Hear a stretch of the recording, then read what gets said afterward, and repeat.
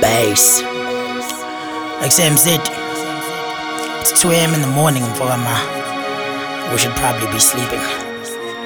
Hey, but these lames are sleeping. I was in Kulumanaba, dog.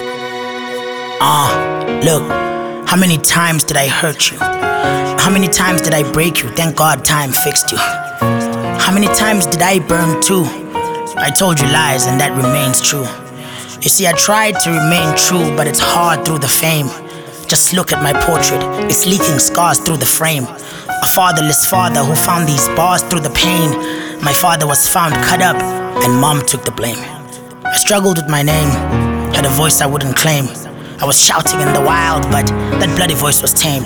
So I hung with the lames, hoping they wouldn't say I'm lame. Our decisions may fade, but our choices remain. My hunger was so severe I could taste the pain. See, I'm a product of perseverance and great mistakes.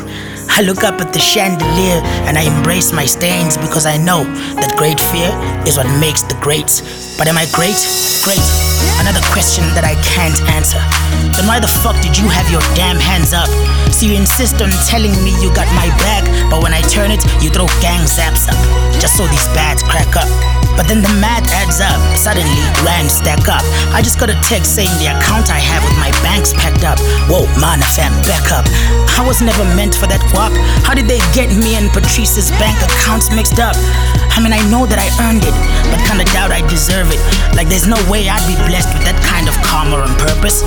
All this time selling my skill, I convinced myself that no one would purchase. Oh shit, I think I struggled on purpose. See, I gave it my all and prayed to God you receive it. But when you told me I'm great, I refused to believe it. Humility's different, dog, everything was at stake. But I didn't give it my all because I held back the faith.